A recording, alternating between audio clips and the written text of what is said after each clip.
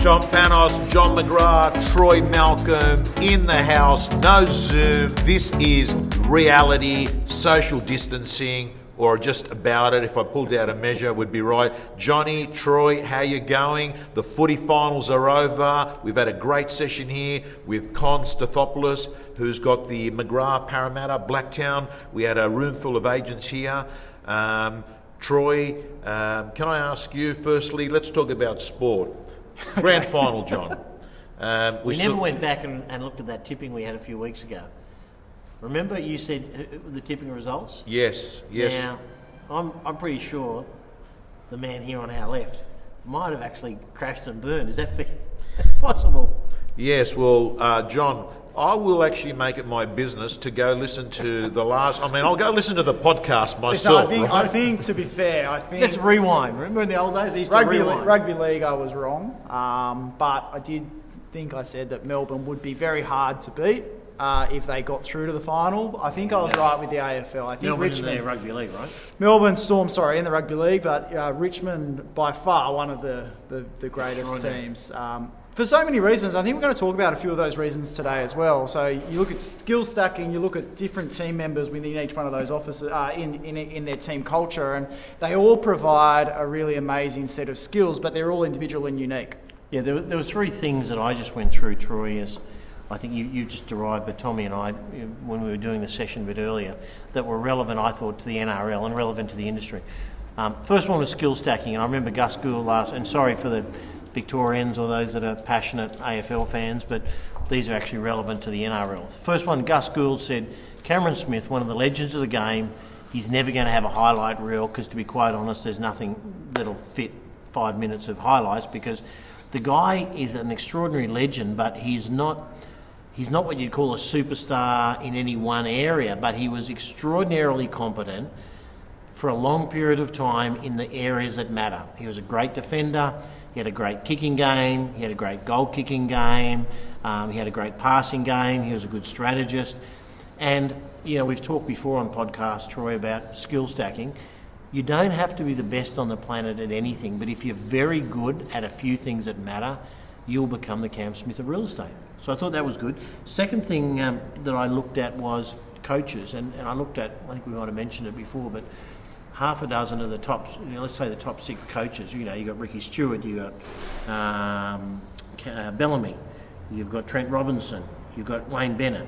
Yep. So people who are the best, and they all had a certain style about them, and that style, Tommy, was kind of serious, and I think I'd call it gravitas in real estate. I think you've got to have that ability to speak with certainty, stillness, confidence, and capture the attention.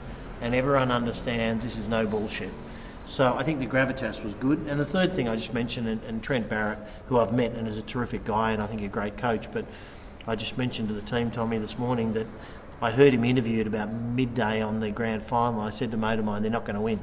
He said, why not? I said, I just heard Trent being interviewed and there was a level of uncertainty, nervousness and lacking belief. I could hear it in his tone. And he's obviously Troy's the assistant. He was assistant for Penrith. Yep. For Penrith before he's now going to carry Bankstown. So in a listing, let's bring it back to real estate. You have to have that confidence that people pick it up in your tonality and the words you use. I just thought it's really important. So I know it's all about NRL and sport, but I do think those kind of 3 case studies were relevant. But John, let's talk about skill stacking quickly. Real estate. You made Cam Smith. Let's turn around in real estate. What are some of the skills that you don't have to be best in the world at, but they're critical skills? And if you're like 8 out of 10 at them, you'll end up probably having a good life when they work in combination. Yeah. So we talk a lot, Tommy, about prospect, list, sell. So prospecting, if we unpack that means you have to pick up the phone in a dialogue or a tonality with a clear mind to be able to connect with enough clients to let them know what's happening in the market. And the number of people, we spoke before to some lead generators, they reckon 10% of the people they're speaking to are actually inviting them in for an appraisal. So you make 20 calls a day, that's 2 appraisals you're generating a day, pretty significant. So I think prospecting, you have to have a solid prospecting game. You don't have to be the best on the planet, but you have to have a solid prospecting game. And I love what you said, Tom, this morning to our team. which was around marketing is in combination, not isolation. And I thought about that, Troy, the other day. So many times I watch an ad on television and I hate ads, as everyone does. I don't even know what it's about for the first 8 times. Then I start thinking, what is that product? And then sometimes I'll pick up the phone and Google it. So sometimes you've got to hear and see something, a letterbox drop, a social media, an on-site auction, an open for inspection. If you're seeing those things and there's a consistent message in each of those that talks to quality and integrity, you're going to be on the shopping list. Listing, of course, again, you've got to be an 8 out of 10 lister. You don't have to be the best in the world. But when you're in the lounge room, you have to have an agenda, you have to have a process, you have to have a tonality, you have to be great at asking questions, you've got to be a great listener, you have to have a great elevator pitch, here's what we're going to do when you list with us. And then, of course, selling, marketing, negotiating. So, for Cam, it's offense, defense, strategy, fitness, those things. And for us, it's prospect, list, sell. Now, John, Ivan Bresic, who was one of the founders and partners of Bresic Whitney, the great business in inner Sydney, you had a conversation with him the other day, and during your great presentation that you did this morning, outstanding presentation that went for an hour and 15. By the way, everyone, I spoke before John, and my presentation was written out on a piece of paper which I spent 20 minutes looking for, and eventually it was in my coffee cup, smudged up. He thinks I was trying to sabotage. He tried to sabotage my talk. You know what I like, Troy? I love tidying things up. So Tom's getting ready, psyching himself up, and I saw this scrappy little paper, and there was this half-finished coffee cup. So I just grabbed the bit of paper and I scrunched it up and I put it in the coffee cup. Then Tom walks across and he's looking around, and I see him actually go to the coffee cup and pull this, coffee-soaked notes out. We've all been there, Tommy. We've all been there. He said, "They were my notes for today." It was a classic. It reminded me. Well. It reminded me of the first minute Tigers versus Bulldogs in the grand final when Terry Lamb knocked out Ellery Hanley in the first 30 seconds. He's just got him, changed the whole plan. But you did say in your presentation, John, that a quick conversation with Ivan Bresic, you asked him, what are the 3 qualities that separate the best? And he thoughtfully answered. He didn't instinctively answer. He thought it through. What were the things he said? So specifically the question was, Ivan, and I know a lot of the best agents in the country. What's your observation is what's separating them from the rest right now? And you're right, he was not prepared, not rehearsed, and he paused. He said, wow, that's a good question. And he thought, and a few seconds later he said, yeah, okay, here's what I think. Number 1, he said, buyer servicing. They are working closer and deeper with more buyers than anyone else in their market, and they have cornered the market on buyers. So a lot of agents are focused on listings, and he said the best people, they have cornered the market on buyers. And I thought that was interesting. And then I was we'll talk about Michael Dowling in a minute and his team. Second thing was speed at which they're working. So he said some people are taking days, others weeks. He said the top teams are doing it in hours. And one of the things he referred to was getting buyers, so combining the first 2 attributes, getting buyers through more quickly. And Mike Dowling, who, Troy, as you know, has just finished number 3 in REB Dealmaker. Is it REB? REB Dealmaker, announced only yesterday. Number 3. So outstanding. Well done, Mike and his team.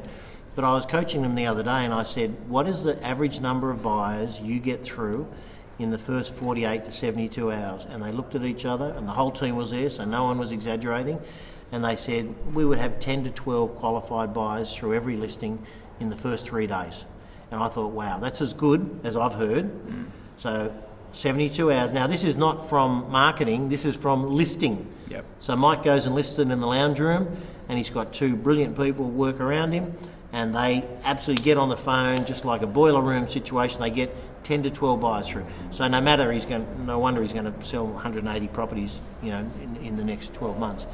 So I think speed at which those top agents are operating and the quality of buyer servicing, I agree with Ivan. The third thing was he said they're doing a lot of off-market sales, Tom. So there's no doubt a lot of agents get excited, as they should, when they get a listing and it's an auction and it's got a marketing campaign and it's open Saturday week. But the number of buyers, when a vendor said, look, Tom, I'm not ready to go to market. I am a seller. For a few personal reasons, I actually don't want it to be advertised or on any internet. But if you have anyone, a lot of agents at that point, they just turn the dial and they're not interested. He said that the best agents he's working with are selling between 25 and 50% of their volume to properties that weren't, and I'll call it officially listed, of course, so you need a contract in New South Wales, but they weren't officially listed, and that makes up from a quarter to a half of their sales. Yeah. So I think, and I agree with those three things. I think about our top 10, Troy, you know, some of the great people, and the number of times they create a listing out of thin air because they have a hot buyer, and they think, God, you know, the Panoses, we sold them a property that is exactly like that. I'm going to ring them up and see, because then I reckon they might like that waterfront down the road, and I'll get someone into theirs. And they're like, it's almost playing in a nice way Monopoly. They're sort of moving people around the board and creating business out of that. So rather than just waiting for a listing to come in, if they've got a red hot buyer, they then go and create the listing with an off market, if you will. But John, you made a very good point, which is often some agents hear, hey, we want to go off market, and they just drop it. They sort of think, okay, this is a low probability deal, they're not committing to me, and they walk away. When in fact, often two things happen. You either sell it, or you actually have earned the permission to actually take the next step and move into a phase 2 campaign.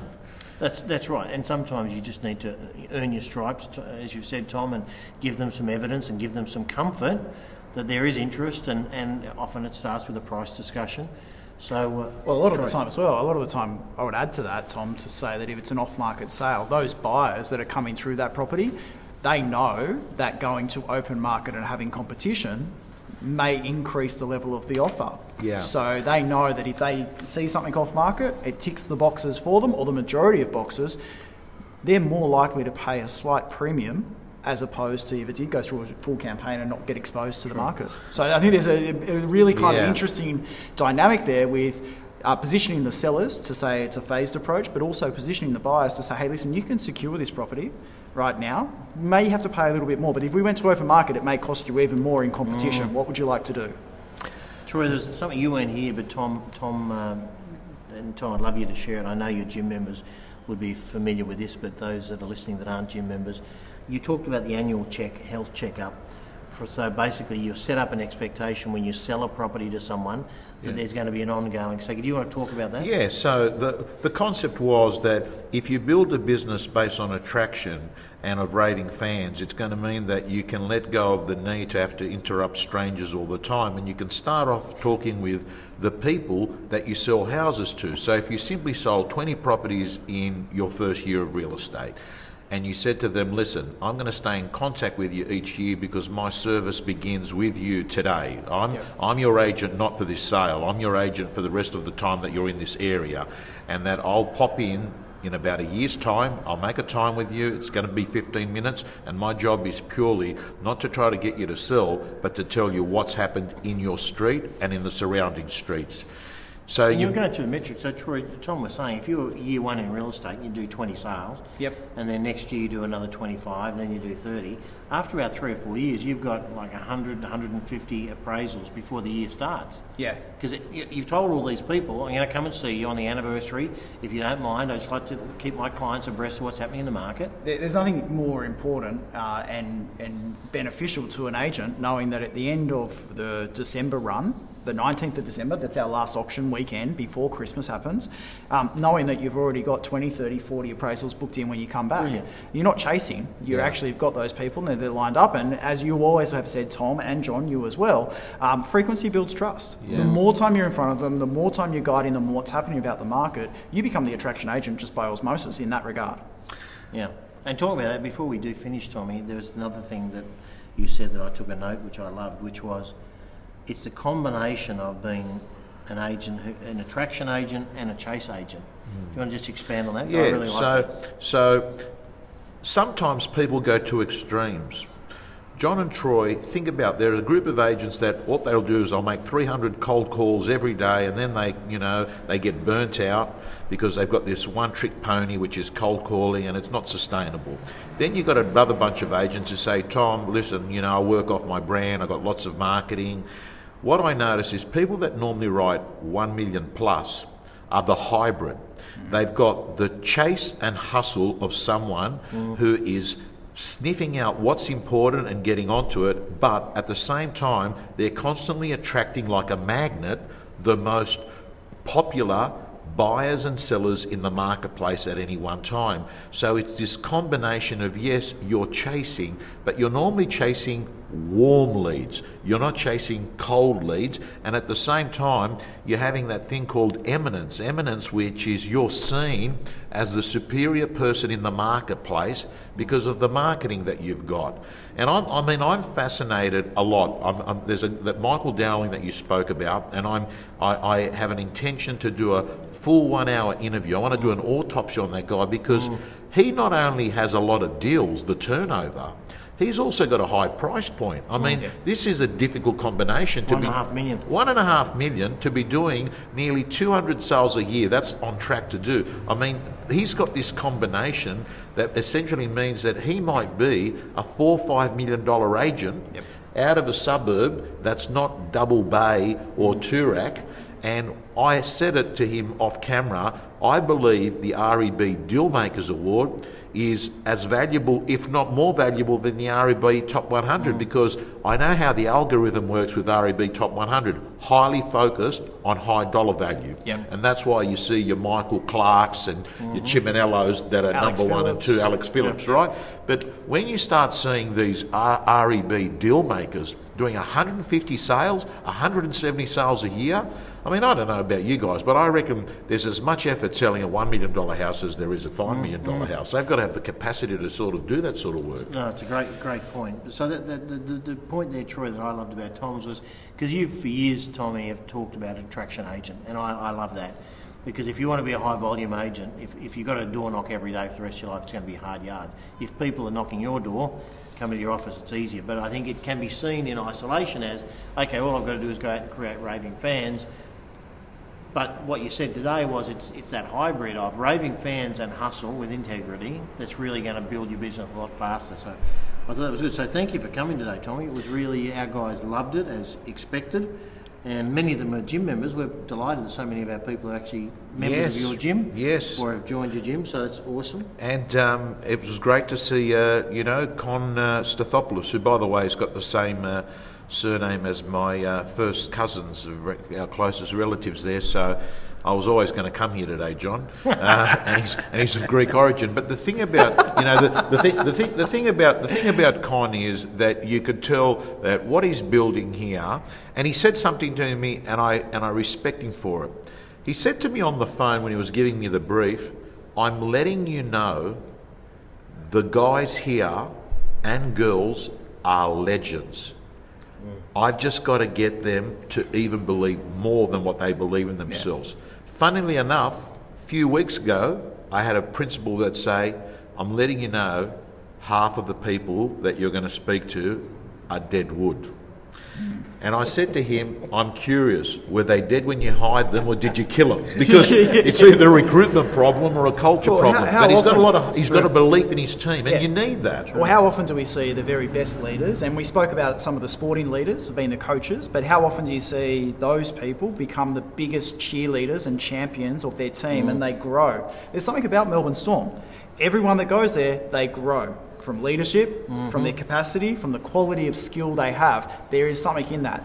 Having those conversations with Con, exactly the same. And interesting, Troy, a lot of the people that go there, they have they're not They're famous when they go there. But they're journeymen. They've normally been to one or two or three teams, and they've never really made first grade. I mean, Ryan Pappenhausen is the perfect example. He was the third string fullback at the Tigers. He couldn't get a start.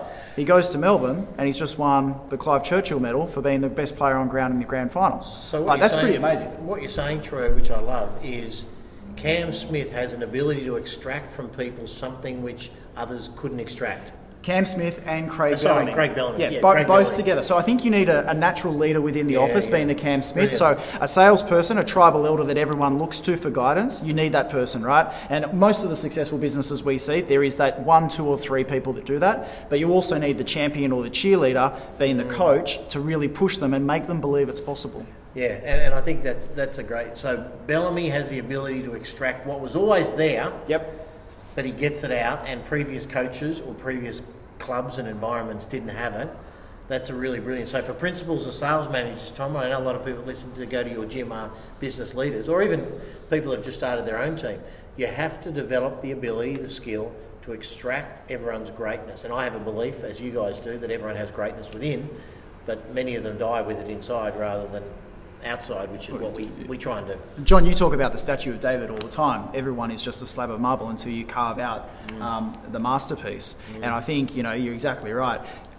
The question that you go back to, Tom, was the deadwood before you got them, or did you kill them? I think that's a really good question as well for many sales leaders and principals to ask themselves. I love it. Are they the cheerleader? Are they the champion of their team? Do they believe their team's ready to go? Because it's a different conversation. It's a really different conversation. Which is why I said, and I'm not having out Trent Barrett, I think he's a lovely bloke and he'll be a great success at Canterbury, but when I heard that hesitation, and it wasn't obvious, but I guess sort of being from the sales world, I'm always trying to listen between the lines and between the words.